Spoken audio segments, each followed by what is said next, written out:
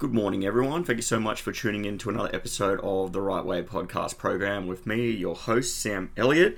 I know we've had a lot of firsts of late, but we're having another first for the program today. Probably first, and I'm going to say probably only of this type of guest. But I mean, who can predict what's going to happen in life? But anyway, the reason I say it's the first is because today this is the first time I'm speaking to a confirmed bona fide spy, albeit a former spy, Rod Barton, who's dedicated his life to a very storied career working within Australian intelligence, working for a myriad of different departments with as many crazy kind of acronym named names as you could possibly think of and varying different titles, going right up to, be very high ranking within them and have like crazy department director names and such. So Rod Barton originally came from humble beginnings within Elizabeth, which is a small town there. And obviously he dedicated his life. He kind of has mentioned in his book that he never really originally entered into or desired to enter into intelligence, but that's what he did. He would then go on to kind of frequent or disparate going back and forth between sort of palatial sort of offices and restaurants within New York and London through to kind of hellish war zones within various different areas, trying to pacify them or conduct intelligence. Within Somalia, Iraq, he was a weapons inspector searching for weapons within Iraq, on and off quite a lot throughout his career, as we're going to find out.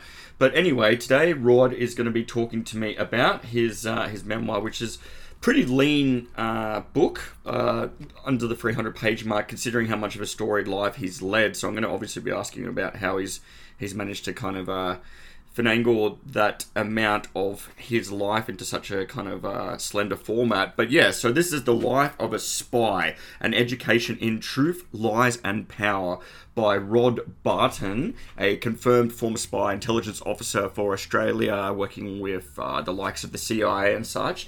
So everyone, if you could please give a huge, big digital round of applause to Rod Barton talking to me today about his memoir, The Life of a Spy, An Education in Truth, Lies and Power. Rod Barton, thank you so much for joining me on the Right Way podcast program. How are you today? I'm very well, thank you. And you? I'm very good. I'm very, very good. I've got a lot of questions for you because you've lived a pretty remarkable life and had a remarkable career. So I really wanted to get into the nitty-gritty of that. Let's start back at the beginning of you growing up in Elizabeth with the weapons research establishment nearby and your undertakings as a Boy Scout. How do you think that sort of kind of led you or started your interest in what would ultimately become your sort of vocation within intelligence? Well, of course, I was always interested in science. My father was a research chemist. I was always interested in science, and science was my favourite subject at school.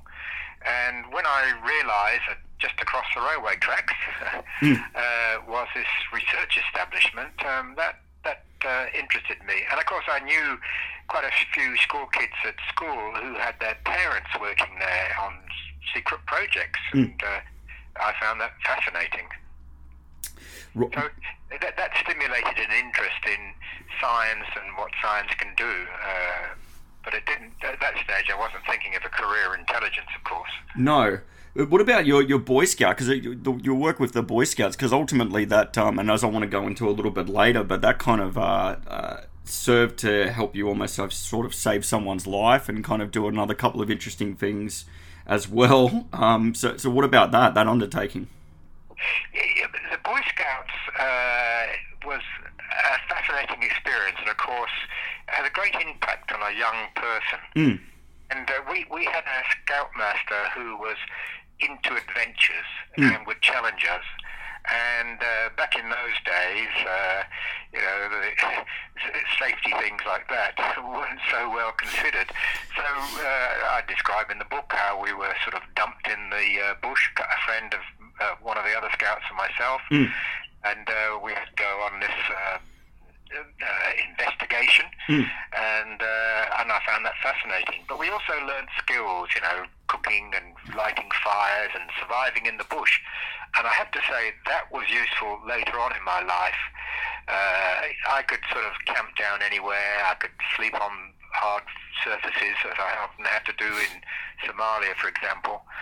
And I just learned to sort of look after myself. So Boy Scouts was a good foundation for my future life. Not that I thought much about it at the time; it was just good fun.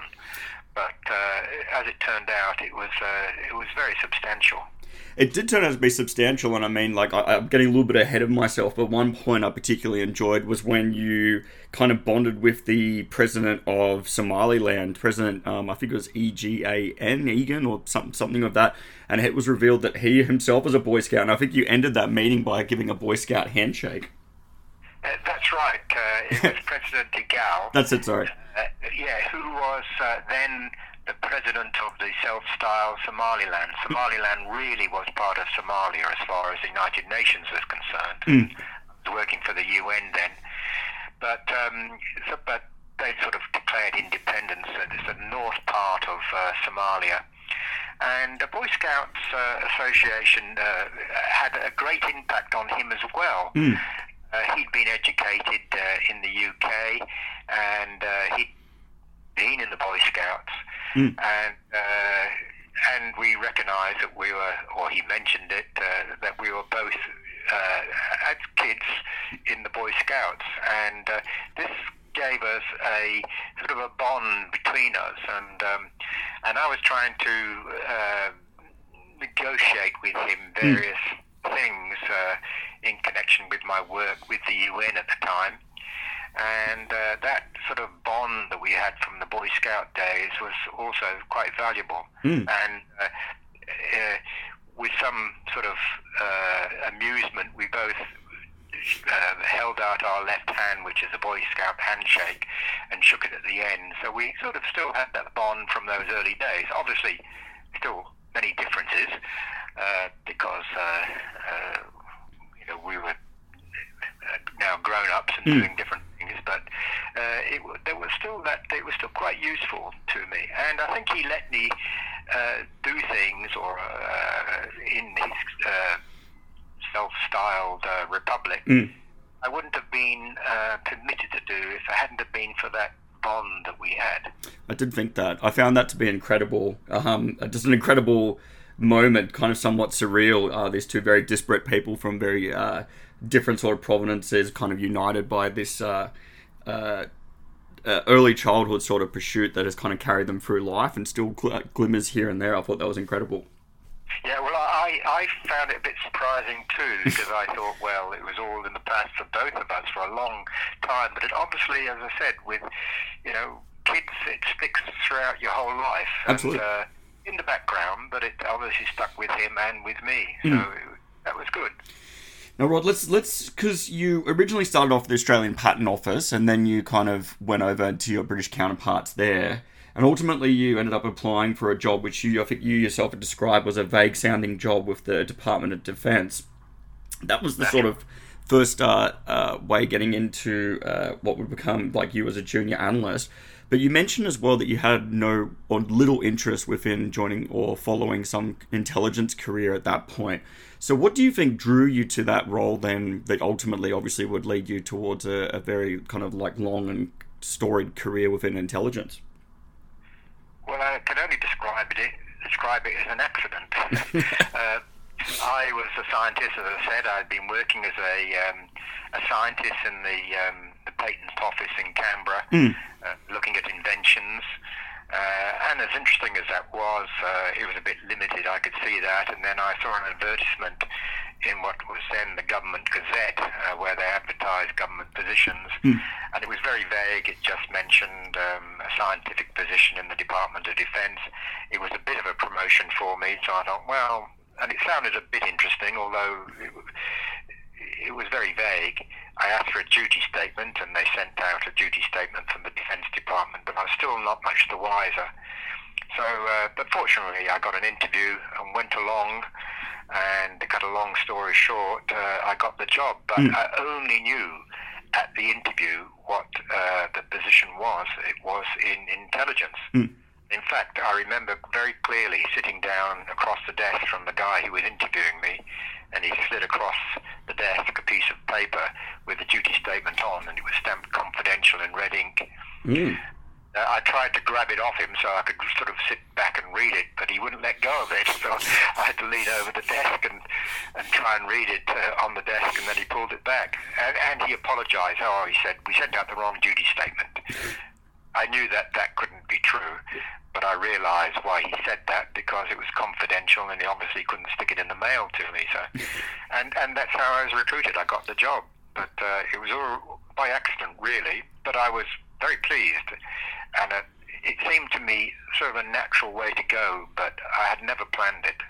Interesting that it was kind of this serendipitous thing and was kind of wanting to expand more of your horizons or get out of the lab. But also, one of your first points was, as a junior analyst, you were tasked with monitoring the nuclear arms race between the US and the then USSR.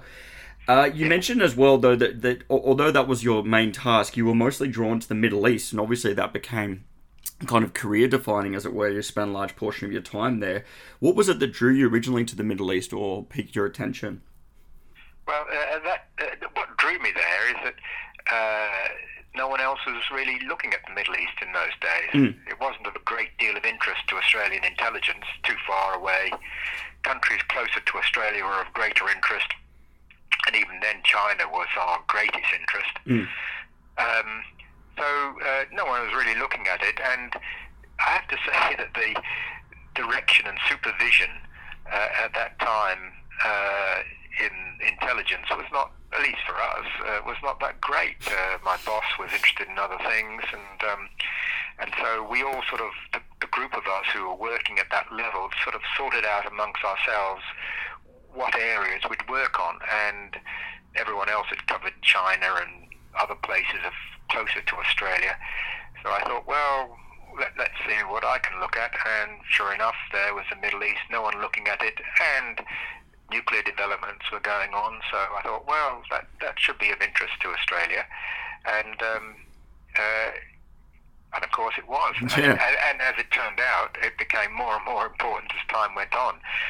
I mean, we live in a one world, and if these days, if an event happens in some distance, you can't just say, well, we're too far from that. No, we have allies.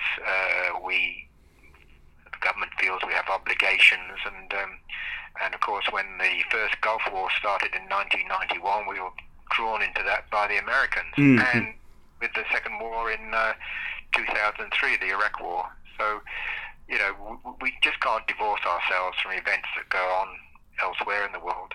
No, definitely not. You mentioned earlier that one of your key interests when you were younger, and obviously sustained you throughout your life, was this interest in chemicals and chemistry. Ultimately, there was a mention of you kind of investigating biological weapons. This was kind of when they were still sort of a novel concept, albeit within this sort of scope. You mentioned about trying to investigate the manufacturing of anthrax and how you tried to go about doing that in labs that weren't essentially equipped for it, but were still capable of, had the wherewithal to do it. Can you talk me a little bit through that, Rod, as to what was happening and how you kind of investigated the manufacturing of anthrax? Well, because I was doing nuclear stuff, although I wasn't trained in that. My background was in microbiology, and so and then again, to cut a long story short, the Americans accused the Vietnamese of using toxins, biological weapons, in Southeast Asia. And that started an interest for me. Again, I took it on myself. It was my own initiative to start working in that area. So I was still doing nuclear stuff, but I also started looking at what the Americans were accusing the Vietnamese of doing. And that dragged me in further and further, and actually I spent 2 years doing that. And after that event, I decided that perhaps we needed someone to look at chemical warfare and biological warfare. At that stage, there was no analyst involved in those areas. So I nominated myself. I suggested a promotion in that area, which I got. I created the position, actually. I drew up my own duty statement. I remember you saying that, yeah. And I got a position in that area, but I have to say I knew very little about it. There's one thing about being a microbiologist, but biological warfare and chemical warfare is a very specialist area, and you can't learn that at university or anywhere else. I really had to teach myself. The one thing I did have is the laboratories, defence laboratories down in Melbourne, that provided research into protection against such things. So that was my first port of call, but I still realised I had to learn a lot more about biological and chemical warfare, more than just protection, face masks and things like that. So I thought, well, if you were going to make anthrax, where would you make it? And I thought, well, you make it in a fermenter. And I arranged to go down to the CSL, Commonwealth Serum Laboratories, and asked them to show me around. And of course, I was a public servant, so they allowed that, and they allowed me to sort of probe around and look at, exactly the finer details and talk to their engineers and scientists there and discuss with them, well, if you were making not a vaccine, but if you were making anthrax, how would you go about it? And I had to think about it. But, so that's partly where I learned the trade, so to speak. Yeah, I mean, it's essential knowledge, but it was frightening reading, at least for me, because obviously I wouldn't want to be around that, even within kind of conditions within a lab. I myself thought that it was essential learning. To your credit, I was surprised that you did that, but I understand why. You also just touched on, Rod, I think it's you mentioned, or you were going to be mentioning, the yellow rain / bee poo scandal. Is that what you... Yes. Look, I want you to just talk a little bit, just a brief overview of that, because obviously that was 2 years' work of your life, but I mainly wanted to focus on the kind of outcome or the aftermath of that, because I think that you kind of found yourself, with your findings and what you put forth, as being out of odds then with the CIA. That's correct. As I mentioned, the Americans accused the Vietnamese of using these toxins. And so I set about investigating that, because the Americans were trying to get us on side. They're trying to get the Australian government on side to support them in accusing the Vietnamese. And the Americans actually were really accusing the Russians. The Russians of supplying the Vietnamese with these toxins. And the evidence came from a couple of things. One, that a number of refugees had fallen ill. That was the first thing. And secondly, when they went to investigate, they found yellow spots, which they said, here's the proof. Because when we analysed yellow spots, some of them, although they didn't tell only some at that stage, they said, yes, these yellow spots have toxins in. As it turned out, only a few had toxins in. And sure enough, some of them did have toxins in. So it was a bit of a mystery. But when we looked at this closer, and we collected our own yellow spots, when we looked at this closely, we discovered that these yellow spots only had tiny amounts of toxin. In fact, not enough to kill a mouse. And therefore, how come that it's affecting humans, if it is? And why aren't all the yellow spots toxic? And what else is in the yellow spots? And it turned out what else was in the yellow spots was pollen. In fact, they were 99.99% pollen and a little tiny bit of other things like a bit of toxin. And with the help of a Harvard professor, Matthew Messelson, we decided that, yes, these yellow spots weren't anything to do with biological warfare. This was actually bee poo. And I think all beekeepers and people who live near large hives know about yellow spots on their cars and elsewhere. The bees eat pollen, and when they defecate pollen, and occasionally the pollen grains get contaminated with a fungus, and you get a tiny amount of toxin in it. And that's what we were detecting, and that's what the Americans were detecting. And so this is a ridiculous episode of bee poo. And I became quite an expert in bee poo. I investigated it for 2 years. Strange to put on a job application, but yeah, I was a bee poo expert for a while. But as you asked, you asked about how that caused a problem, because of course the CIA had come up with this conclusion, and they weren't going to back down. And they told their Secretary of State, and they told their president, and their president was accusing the Russians of supplying dangerous toxins to the Vietnamese in violation of treaties, of course. So it was political more than anything else. But the CIA could not back down because they would have to contradict their president by that stage. So I was in a fight with the CIA, and that caused me problems later down the track. So you never want to have a fight with the CIA. No, not at all, not at all. They I think at one point you mentioned that and there was a report that they labelled you as mischievous or something like that. Yes, perverse and mischievous. Perverse and mischievous, wow. Perverse and mischievous. In fact, the head investigator from the CIA wrote to the director of my intelligence organization saying, Barton is perverse and mischievous in coming up with this ridiculous theory. But of course, we did thoroughly investigate it, and it wasn't just me. There were although I led the investigation, there were a team of people who agreed with me. We had the laboratories down in Melbourne who analysed everything, and we were convinced that it was really just bee-poo. And the letter was written by the head of the CIA in trying to influence my intelligence organisation either to get rid of me or to change the mind of the intelligence organisation. But of course, we didn't do that. We wouldn't do that. And the Prime Minister at the time was Malcolm Fraser, and he accepted our views, which was great on him for accepting our views and not the Americans' views. The only deal that was done with America over this is we wouldn't publicly say that we believed it was bee-poo. That was the deal. We knew, but we wouldn't support them on it either.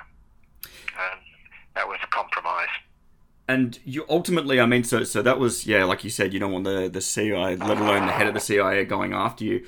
But I feel like you also, a little bit later, Rod, and it was one of your first forays into kind of speaking with a defector. You mentioned Dmitry, I think it was only the name that was known by, then USSR defector, who ultimately kind of pinpointed a location that you then shared with the CIA, and I believe that they were grateful for that information. So I feel like you somewhat redeemed yourself in their eyes. Is that correct? That is correct. He was a defector. He defected in Sydney, and because of my expertise, I was assigned to debrief him. And we went to a safe house and lots of fun. And I debriefed him a couple of times. And he didn't have a lot to say. He was a fairly junior scientist, but he had been working in what is called a closed city, one of these closed scientific cities in the Soviet Union as it was then. And he'd been working on biological warfare stuff.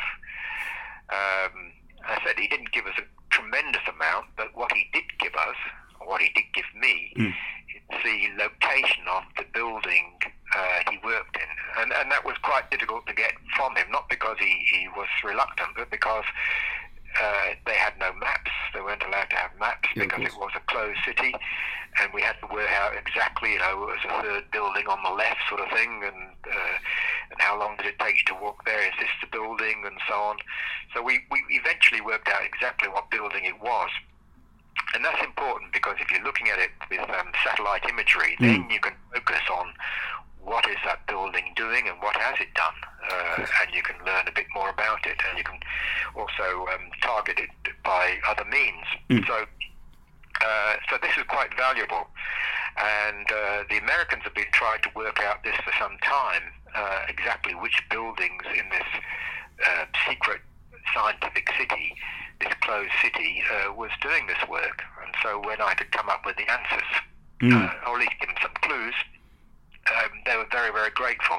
And I think partly forgave me for contradicting them on the yellow rain, as it was called, these yellow drops were called yellow rain, contradicting them on the yellow rain thing. And so I sort of redeemed myself in their eyes a little bit for helping them out. That was the impression that I got. It did certainly seem like that. You not long after that, you were appointed the intelligence liaison officer that was based out of London. That in itself, there was such a contrast I found between what your later work was and that, particularly because it required you to navigate some of the most palatial sort of restaurants and establishments, as well as kind of making sure to always keep on track or keep focused on the mission or task, as it were, as well as remembering some 700 names or 700 people that you're expected to remember for the role. Tell me a little bit about just that, Rob, because ultimately that would be such a contrast to what you would later do. Well, it was a contrast to what I was going to do later, but it wasn't a contrast to what I'd been doing. I was, at that stage, I was an analyst. I'd been doing investigations as well. I spent a lot of time in Indochina, especially along the Mekong River, interviewing refugees and so on. So, but it was basically an intelligence job. And therefore, when I went to London as the liaison officer, and the liaison officer worked with British intelligence to send stuff back to Australia. That was my sole job, to send intelligence from the Brits back to Australian intelligence. And so I mixed with mainly the intelligence staff in the defence area, but also with MI5 and MI6, and sent it back to Australia. And so I was sort of collecting intelligence, and I was one of them in one sense. You know, I spoke a language. I had all the clearances, of course, that they had, and I could speak the language, and I had some sort of reputation as well by that stage, partly from my Yellow Rain days, but also because we'd often had conferences in Australia or in London or in Washington, and so people knew me. So I was just working with people, and that was the job. And getting information, of course, was not quite so easy because they have their own secrets as well. But I had to sort of occasionally weasel that out of them. But I didn't do anything illegal. But it was a challenge, and it was one of the best times of my career, really. But it wasn't. I mean, I hadn't thought of anything in the future, so it was different to that. But not different to really what I'd been doing before. What about when you started with the JIO transforming into the DIO? That was kind of timed with the Iraq invasion of Kuwait. And I remember there was one particular memorable scene. One of my favourites was you being privy to or party at Bob Hawke's outburst with kind of really obviously perceiving what he thought had been briefed on, and then the reality of, or what he perceived as more of a threat to Australian frigates, I think it was. Can you tell me a little bit about that? Because that was kind of a key scene. I thought that kind of underlined or highlighted just how many times you were present at / contributing to some pretty historical moments. Yes, that was a historical moment. By this stage, I had been promoted a few times, and also I was acting now in quite a senior position. In fact, I was director of all the intelligence in the Defence Intelligence Organisation. And Bob Hawke came along for a briefing. Now, he'd already visited the Office of National Assessments, which is in the Department of Prime Minister, his own office, his own department, of course. And he'd been briefed there about the war that had just broken out, the Gulf War, the first Gulf War after Iraq invaded Kuwait. And we were one of the first countries that went to support the United States in this. The United States asked us, and we said we wouldn't send any troops on the ground. That was a government position, but we would send ships into the Gulf as support vessels. And so what he was quite keen about is, and you call them my ships, strangely, are our ships in danger there? And he'd been briefed in the Office of National Assessments that no, they're quite safe. It's towards the south of the Gulf, a long way from Iraq. They're quite safe. Well, we had specialists who briefed on these subjects, and one of the specialists pointed out that, a couple of Iraqi mirages, I think there were, or not mirages, Russian, I can't remember quite what they were, MiGs anyway, had crossed down into the Gulf, and but they were shot down before they'd gone too far south. Well, Hawke became quite animated at this, and because he thought the ships were safe. And now you're saying that Iraqi MiGs are approached the ships, and our ships were now in danger. Well, and he got very irate. I think, just excuse me. That's all right. I think he got very irate because he now had two different stories and what to believe. And I was thinking, well, I'm director of intelligence. I wasn't given this particular briefing, but I thought, well, perhaps I should intervene. But fortunately, General Baker, who was the head of the organisation, got in ahead of me. And Baker's a very calm man and calmed things down with Hawke, and very impressive, I thought. I really liked General Baker, and he explained that the aircraft came nowhere near our ships. They'd been knocked down by American aircraft or by a Kuwaiti aircraft, as it turned out, one of them, and our ships were never in danger, and that sort of calmed him down for a while anyway. It was interesting, yeah. There's multiple times, and there's kind of a couple of more things I want to touch on later as to how many historic events you've sort of been party to. But I thought that was a good one, kind of like highlighting the level of that you reached of clearance as well as contribution to kind of state's affairs.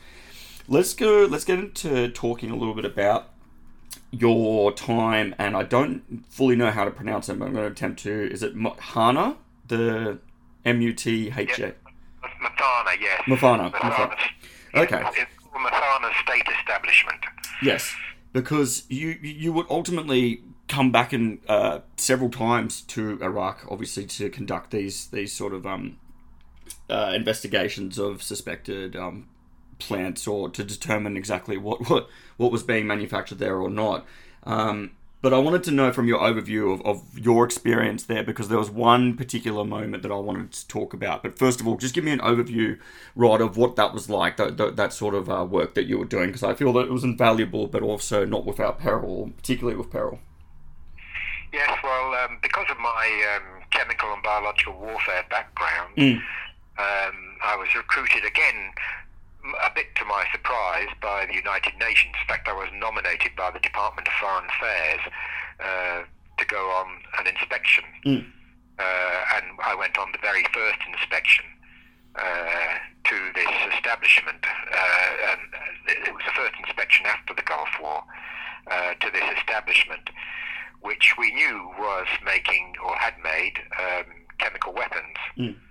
And so when I went there, I was sort of the intelligence officer, although the United Nations would never use those words. I was sort of the information officer on Mathana, because I'd been studying it as an analyst in the Defence Intelligence Organisation.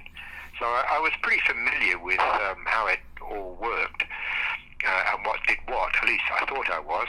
Of course, the reality on the ground is very different. No matter how much, and this is a lesson for all intelligence analysts, no matter how confident you feel about what an establishment does or what's going on in a certain place, on the ground, things are different. We got most things right, but some things were, we got skewed. Anyway, I was on this very first inspection, and it was absolutely intriguing. The one thing, it had been heavily bombed by the Americans because, of course, it was known to the Americans as well as a chemical warfare establishment. And in the Gulf War, they didn't want such a facility being used to make chemicals to perhaps to be used against them. So they heavily, it was bombed and bombed and bombed. and bombed and bombed. So almost everything was destroyed, although there were a number of bunkers which even the American smart bombs could not penetrate for various reasons. These were built by the East Germans, and they knew how to build bunkers.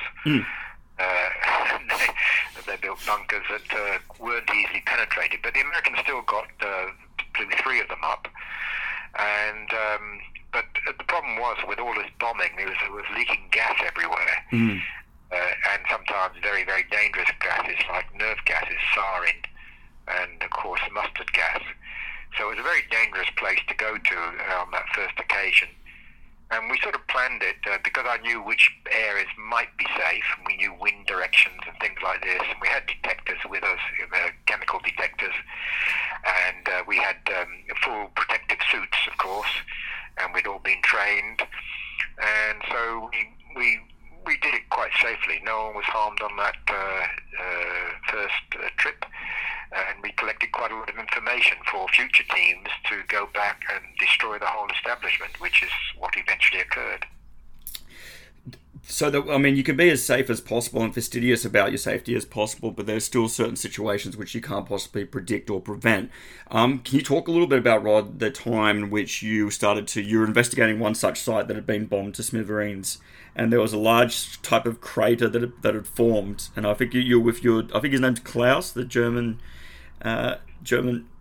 person that you were with, and you started to fall into this. So it's heavily, obviously, still very, very heavily explosive, and you started to fall in. Can you tell me a little bit about that? Because that was probably one of the most intense and harrowing moments throughout.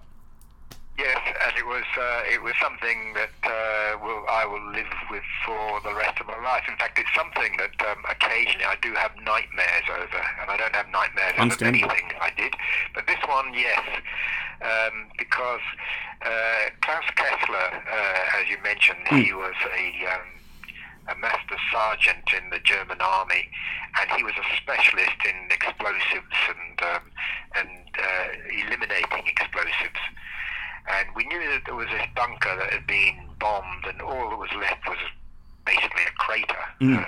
I describe it as a volcano because it was a crater on top of a little mound of earth, or more than a little mound, and but what was inside. So the team decided, or at least I decided, that only I and Klaus would go into this crater, or have a look into this crater. Because it was too dangerous for the rest of the team, because we didn't know what we were going to find. We were going to find chemicals or something else.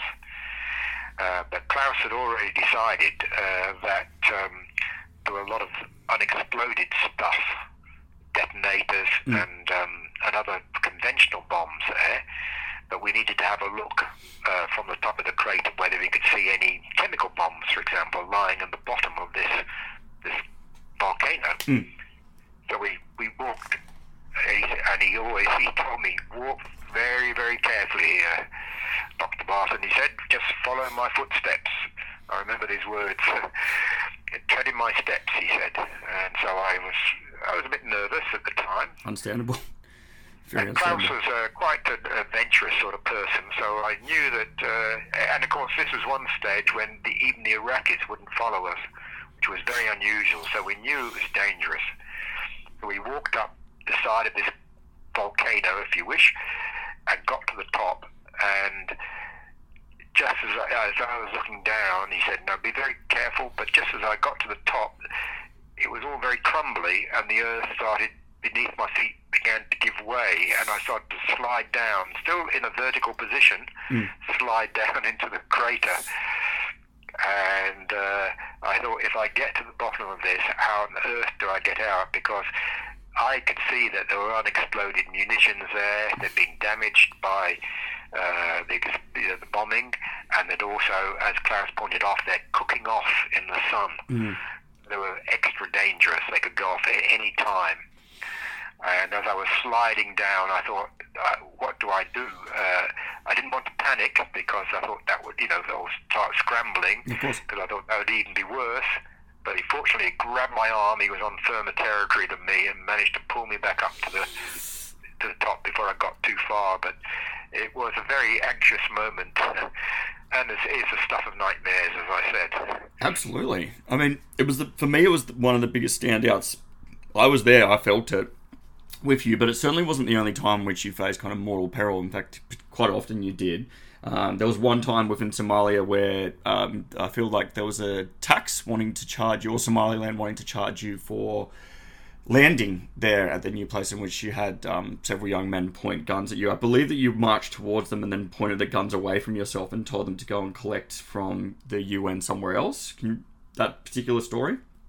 Yeah, this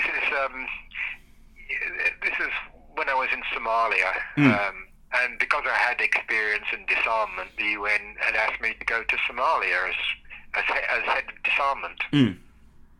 Which was a bit surprising, but yep, I decided I would go along.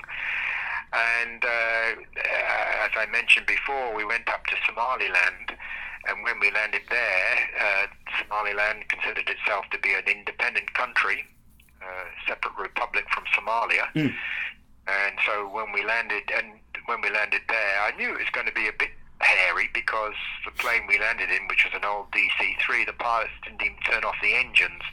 We just scurried out of the back of the aircraft, and they turned the aircraft around even before we were off the runway and flew away. So I knew it was a bit sort of hairy there, and there was no UN troops up there, so you had no protection. And more or less as soon as we got onto the ground, and I say we, it was myself and a few of my staff, these young men came up to us. And when I say young, they were basically teenagers, and came up to me and my little group, and said, there was a landing tax because this was an international airport. So, and they demanded $10 each, and they had guns. And they weren't pointing the guns at us at that stage, the AK-47s, but they looked, as if they might. But I was angry because we'd gone up there to help the Somalis, and I was more angry than anything else. And I told the staff, no, don't, we're not paying. Don't put your money away. And then I turned towards the young men and made a couple of steps towards them, and immediately their guns came up to my chest. And I could see a lot of in their eyes indecision as to what to do. And I guess my anger overtook my fear. It's the only way of describing it. And I pushed the barrel of the guns to the side. It just seemed a natural thing to do at the time. And said, no, we are not paying. If you want to collect $10, go to our office here in Hargeisa is the place I was at. Go to our office here in Hargeisa and collect the money from our office. And it's a matter of confidence. Yeah. And they could see in my eyes, or they could see from the way I dealt with them, and the confidence I had that they weren't going to get money out of us. They could shoot us, perhaps, but that would cause them problems. And so, and for me, I thought, well, they're like schoolboys to me, and I was angry. And but very calmly, I said, no, we are not paying. And they just looked a bit dejected and lowered their guns and turned away and wandered back to their shed. And that was, and part of the reason I didn't pay is I knew that the $10 we'd all give them would go to a good cause. It would go to buying more bullets or something. So I was quite keen not to pay them. Fair enough. You mentioned as well that your work in Somalia was some of the least intelligence-related, but some of the most rewarding work that you did throughout your career. Tell me a little bit more about that, Rod. How so? How did you define it as rewarding? Well, because it was most rewarding because I was actually doing something really positive. I was actually making a difference. My job was to disarm. My official title was head of Director of Disarmament and Demobilization, and I added the extra R on the end, disarmament, demobilization, and reintegration. And it's the sort of thing that should occur in any country that has conflicts. For example, if we ever have a settlement in Syria, what happens to all the young men running around with guns? And unless you actually give them a future, they'll still run around with guns and cause problems. And we have that in a number of other countries as well, Libya, and we'll have that in Yemen and so on. So it wasn't just a matter of getting rid of the guns, it was a matter of changing attitudes. Mm. That's what I tried to do in Somalia, and I started a project, a reintegration project, where in return for them learning a skill, they would surrender their weapons, and we, the UN, would help them learn a new skill so they could lead a new life. Mm. And some of the young men, in fact, in the place I started this project, we built a pilot farm, and the young men would come in. In fact, there was almost a fight about who would come in, because a lot of them realised there was no real future in just raiding other people, particularly in Somalia. But they did realise that there might be a future in farming or in woodwork or in other things, metalwork, and so on, repairing radios. And if they could get a skill, there might be a life for them. So, and I found that very rewarding. And these are all very young men, you have to remember. These are very often they were just teenagers, or in their 20s. Occasionally, sort of older people would also be in that group, but mainly they were young men, not sure what their future was going to be. And here we are offering something to them, and we found it quite a good exercise. And I might say the UN hadn't done any work like this before, and now the UN has projects in, I think, 9 different countries doing small projects like I started in Somalia. Brilliant, absolutely brilliant. You're right. I mean, like, it is the only way to reverse or to possibly alter a societal sort of collapse there, albeit one that's kind of never really emerged from being a failed state, is to ensure that, particularly the young men have options outside of just being militia. That's right, especially when these militiamen or boys have been doing it for the last 5-10 years, or that's all they'd ever learned, is how to fire a gun and kill someone. And now there was another option in life. So it was the most rewarding part of my career. There was intelligence aspects, of course. I needed to know a lot about the militias to work with them. And I collected intelligence, and my intelligence background was very valuable in that regard. So again, it was a perfect job for me, but in the end I got out. Absolutely. I would have liked to have remained longer, but in the end I did get out, and I sort of explained that in the book as well. You do. There was also, I mean, speaking of helping people, that was probably the most immediate form of helping someone, was helping someone that had been gunshot. There was a point where you also kind of relied on or used some of your Boy Scout training with that. You happened across someone, albeit someone happened across you that had been shot. Tell me a little bit about that, Rob, before we move on. Yeah, well, this was also at the farm which I built, and we were having an opening, an official opening with the Somali officials, and I got there early. But just before the officials rolled up, and this wasn't sort of an unusual sort of type of event, but just before we did the opening, a flatbed truck came rushing down the road towards us. And on the back were a couple of Somalis that had been shot. One was clearly dead with half his head missing, and the other one had been shot in the thigh, and he was bleeding profusely. And the Somalis didn't seem to know what to do, and they just were yelling, "Man shot, man shot!" And but my Boy Scout training kicked in. I had a first aid badge in the Boy Scouts, and I remembered it all, fortunately, and I just put a tourniquet on it with a pressure bandage, basically, to stop the bleeding. And interestingly, he'd been shot through the wallet. He had a wallet in his pocket. Wow. And the bullet had gone through the wallet into his leg, and so I stuck a bit of money into his wallet and stuck it back into his trousers. And so I hope he found that later, and I hope it helped him. But they took him back to the town, and the UN gave him some treatment there, I believe. I never knew his fate, but I hope he survived okay. I hope he did as well. I just thought that was quite a touching moment, as it were, and it showed the sort of personal impact that you had on, obviously, another individual's life. But kind of harkening back to what we've touched on there, and we've discussed what happened with Bob Hawke and how that was, again, you being party to and contributing to these historical moments.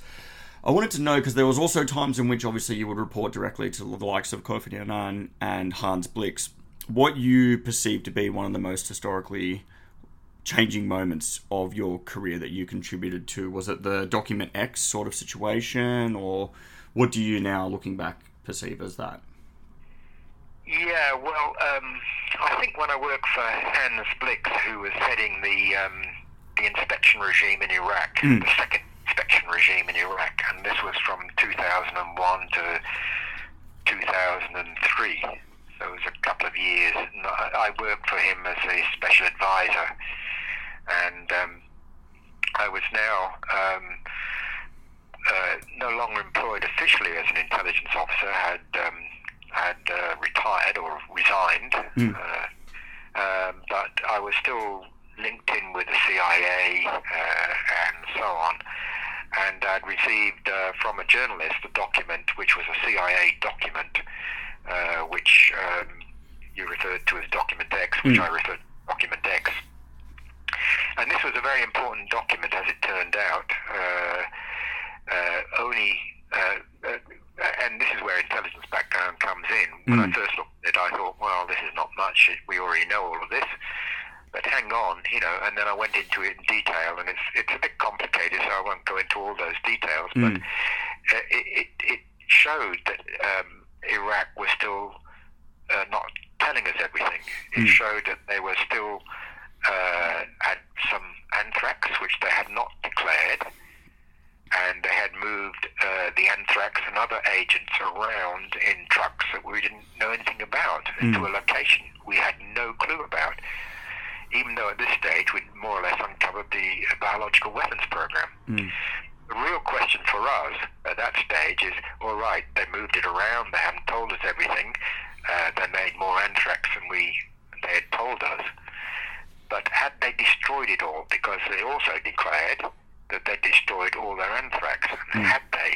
That was the big question. And I explained the situation to Blix. I wrote a paper on this in detail. It took me a long time to analyse all the bits and pieces from this Document X, but which we believed was absolutely genuine. It was from a source in Iraq, and most sources didn't have a clue, but this one obviously did. And it provided, we believed, and we now know, very accurate information. It was all correct. But what we didn't know is what was the fate of that undeclared material. Had it been destroyed, as the Iraqis had said, or not? And then this was a dilemma for us, because I said, well, we should report it straight away to the Security Council. This time, war was brewing with Iraq. It was this was 2002, and still, it was a year before the war, but almost a year before the war when I came to this conclusion, and Blix accepted it all. And but what do we do with this information? And one of the other advisors to Blix said, "Well, we're damned if we do, and we're damned if we don't reveal it. If we reveal it now, it might make war more likely. If we don't reveal it, we'll be accused of withholding information, important information." So Blix said, well, probably it's not quite the right time, we'll wait. But of course, there was never a better time, and in fact, the thing has just got worse and worse. But my time with Blix in general, not just Document X, was an important time, I think, and I wrote reports for the Security Council, which Blix read out. I did the technical stuff, and he did more of the political stuff, and then we used to swap,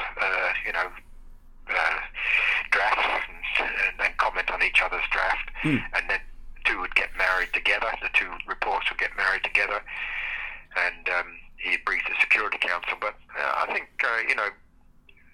my influence on briefing the Security Council was, I think, it's part of the highlights of my career, I guess. Very much. I mean, it certainly seems so, and I mean, it was instrumental in later events. But I wanted to know, and what if the one in which you were the most involved with emotionally, potentially, and kind of what prompted you to then speak with Four Corners in that regard was the prisoner abuse in which you'd seen at Camp Cropper. And I wondered, because that seemed to be, for me, it felt like a giant turning point in your priorities and what you perceived as needing to be done, what the right thing was to do. So I was wondering if you could give us a brief overview of what that was exactly and your involvement in it, and then what that sort of prompted you to do. Well, Camp Cropper was a CIA prison for what they called high-value detainees, HVDs. Americans seem to abbreviate everything. But the high-value detainees were in this prison camp called Camp Cropper. And this was, of course, after the 2003 Iraq War, where a whole pile of senior Iraqi officials, including Saddam Hussein, eventually finished up. And we had access to this prison. Of course, I had access to this prison. I was a senior person at that stage. I was the senior advisor to the person in charge of the CIA investigating where are the missing weapons. So I was a special advisor, senior advisor then. And I'd been to Camp Cropper, and I'd actually interviewed an individual, and although that wasn't really my job, but I had, because I'd been asked by the CIA to do that. But I'd been given a private tour by the commandant of the prison. I'd seen what had happened. But also, we used to get these briefings at CIA headquarters in Baghdad about prisoners and who was in Camp Cropper, and for anyone who wanted to go out to interview them. And that was the idea of the briefings. They used to have, I used to call it prisoner of the day. I know it sounds a bit strange, but they used to brief anyway on the prisoners. And when they were briefing on the prisoners, they used to put up photographs of this prisoner or that prisoner. And I noticed that some of the prisoners seemed to have marks on their face, they'd obviously been bashed. And in fact, it was, I was puzzled. There's a few other people who were being puzzled, watching this, about, why did, you could understand perhaps one or two might have bruises, but almost all of them. And were prisoners, and these are photographs of the prisoners as they were inducted into the camp. So, what had happened to them? And in fact, General Dayton, who was the general in charge of the security division looking after the CIA, because these were tough times after the 2003 war, so there was a big security division, and General Dayton was in charge of this security division. He actually asked the question. He was at the briefing and said, what's happened to this person? And then, again, what's happened to that person? And the answer that always came back, he resisted arrest, sir. So, well, you can imagine that maybe one or two might resist arrest, but these, by and large, these were senior people, sometimes in their 60s, they're not going to fight, a couple of burly Marines, or, a dozen burly Marines, and to the point where they get bashed around. So there was something going on, and sure enough, there was something going on. These prisoners were being bashed, and as time went on, I began to learn a little bit more about what actually happens before they actually get inducted into the prison. And basically, they go into an area called purgatory, and that is, the theory is that once someone is arrested, they are at the most vulnerable time. They're the most frightened. They don't know what's going to happen. So they have a bag put over their head and they get bashed. And this might go on for several days. And the told they're going to die unless they tell everything. And they get bashed day and night, and they never see who's holding them. They never know where they are. They're deprived of food and sometimes water. And so they're in dire circumstances. And under those circumstances, the theory is they will say anything. And that is obviously prisoner abuse. And that's why, of course, they had marks on their faces. When I returned to Australia, I reported this, and this was before we knew anything about the prisoners at Abu Ghraib, which is a different prison. And of course, eventually we saw all of those events unfold on TV. We saw bits of videos and photographs and so on of prisoners under duress, and there was a great outcry about that. But no one wanted to hear what I'd been saying about the CIA, or it was actually the special forces that were handing out these bashings, and I discovered exactly where this was occurring and so on. No one wanted to listen to me about this. It was ignored, and I said we shouldn't have anything to do with these prisoners anymore. We shouldn't, go along. We should object to the Americans. We should try and stop this behavior. And by that time, we knew about Abu Ghraib. So, but there was no real interest in the department. It was all, well, we've got to support the Americans, and no one wanted to know. So, and that was a disgraceful episode. And I couldn't live with that. That's why eventually I resigned. I had a contract with the CIA, and that's why I quit. Again, much to the distress of the Australian authorities. You don't quit from a position like this. You've let down. You've let us down. That was the attitude in Canberra. And I said, well, I can't work under these circumstances. And then that ultimately is what prompted you to, I believe you were first approached by Liz Jackson about then possibly appearing on Four Corners. Is that sort of what made up your mind from there? Yes, I didn't give up. I quit the job with the CIA, and in fact, the CIA actually eventually asked me to go back, which I did, but that's another story. But I still pursued this because I felt so strongly that we should do something. And I was contacting senior officials in the government, or in the foreign affairs and in the defence. But again, no one wanted to know me, to do anything about it. So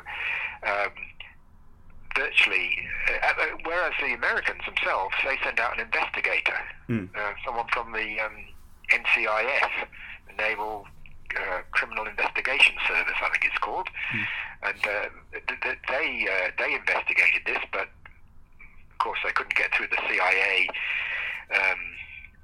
barrier, and they couldn't find out the answers themselves. Everything, all the documentation had been destroyed, they said, and I could clearly see the frustration from the investigators. So no one really wanted to know about it. So I thought, well, the only way that I can do anything perhaps is be public, go public. But I wasn't, it didn't come naturally to me. I was an intelligence officer still, even though had resigned from my positions. Yeah, of course. But it was sort of embedded into you. You don't speak out publicly ever. But then Liz Jackson from Four Corners contacted me, and she'd been contacting me before, but I'd sort of said, no, I'm not going to do anything. But now I thought, no, here's an opportunity. I really do have to speak out publicly, and perhaps only then will something happen. And so the Four Corners team came to my house, and in fact, much to my surprise, I thought I'd just be part of a wider program, but Liz said, no, you're the program. So I did a full Four Corners program with Liz, and exposed this, amongst other things, exposed this prisoner abuse. And that in turn led to a Senate inquiry. So it did have, I thought, some effect. Yeah, I mean, from what you outlined, it definitely did. What about your life and your ongoing life from that period onwards there, Rod? Has that had a lasting impact, be it negative or positive, or not really?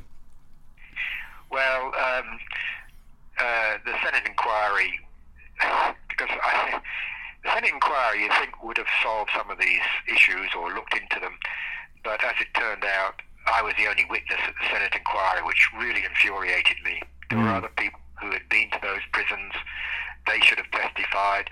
I provided information to departmental officials. They should have appeared at the Senate inquiry. To be the only person at a Senate inquiry must be unique. And that frustrated me as well. And it still affects me today. I can't believe that that is. But I felt I'd reached the end of the line on this.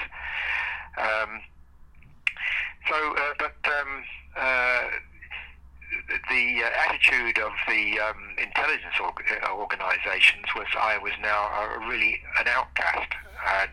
Not only had I quit, but I'd spoken out publicly, and that just doesn't go down well. And one of the things that was prime above everything else was our relationship with the Americans, and they felt I had damaged that relationship.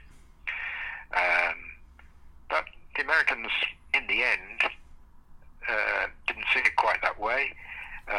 When attitudes changed over the prisoners and also over the telling the truth about the weapons of mass destruction in Iraq, I was invited back to Baghdad, and I went back with the CIA, and I helped write the final report about weapons of mass destruction, and it was a good, honest report, basically saying there weren't any, and basically coming to the conclusion we went over to war quite illegally and incorrectly.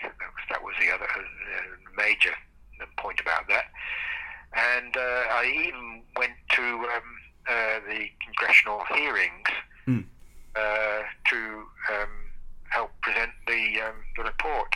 And being an Australian, this was quite an honour. Absolutely. Because it was always Americans, but so that I guess that was another sort of highlight in my career, that at least the Americans, the CIA, recognised that I was of value and useful, and in the end, the truth did win out. The truth did win out, and I think that that's a good way to surmise your actions, because it seems that you have prompted sort of a major and lasting change within both our nations as well as them respectively. So for that, I commend you and thank you. Rod, thank you so much for talking to me today and sharing your incredible life story and career within this book. I thoroughly enjoyed reading it. It was a cracking read, and I've really very much enjoyed talking to you today. Well, thank you very much for the opportunity. When I wrote the book, I wrote it for everyone, if you know what I mean. I wrote it in this sort of very conversational style, deliberately, so it doesn't get too heavy, but it does pass on the messages, I hope. No, I do agree with you. It is very accessible, because particularly with me, who is a complete layman when it comes to this sort of world, I found it to be very accessible. So no, it was easy to read, and it was a joy to read. Thank you for saying that. Thank you. Thank you again. So everyone, there you have it. That was Rod Barton talking to me about his incredible life and career working within Australian intelligence in concert with the likes of other huge top branch intelligence agencies like the CIA and MI5 on a myriad of different sort of historically altering or historically defining sort of endeavours, including obviously looking for weapons of mass destruction in Iraq, and then his whistleblowing of what he saw within Camp Cobber. So huge round of applause to Rod Barton for talking to me today and sharing his incredible life story there, particularly because it's so naturally clandestine with the kind of nature of intelligence needing to be redacted, all that sort of thing, I guess. But huge thanks to Rod. It was a pleasure talking to him and reading The Life of a Spy, and Education and Truth, Lies and Power. In the bio / description / whatever you want to call it for this particular episode, wherever you're listening to this on Spotify or SoundCloud, I will be putting up the link to Black Ink Books. Black Ink Books are the good folks that published Rod's book. I'm going to be putting up their link there to their website so that you can get on there, get your hands on a copy of Rod's book, and also check out all the other really cool books that Black Ink Books are publishing. So again, let's give a big digital round of applause, followed by my example, albeit more spirited, to Rod Barton for talking to me about the life of a spy and education and truth, lies and power. Thank you to you. Give yourself a big round of applause, albeit a pat on the back. Not sure if you can hear my fabric touching my flesh there, but big pat on the back for listening to this episode and all other episodes in which you listen to. If you haven't already, please follow on Spotify at least. Go back and listen to all the other old episodes that are there. A lot more coming your way. As always, got a lot more guests coming up well into August time. Really excited about that and you guys listening to that. So again, can't thank you enough for all the people that are listening, all the numbers of listeners that I'm seeing kind of like growing there, and all the countries that are listening to it in. I'm I promote on Instagram and stuff, but some I don't know how it's coming through to you, but I'm glad it is. I'm all about it. I'm here for it. Please continue listening and thanks heaps. And I hope you all have a wonderful afternoon.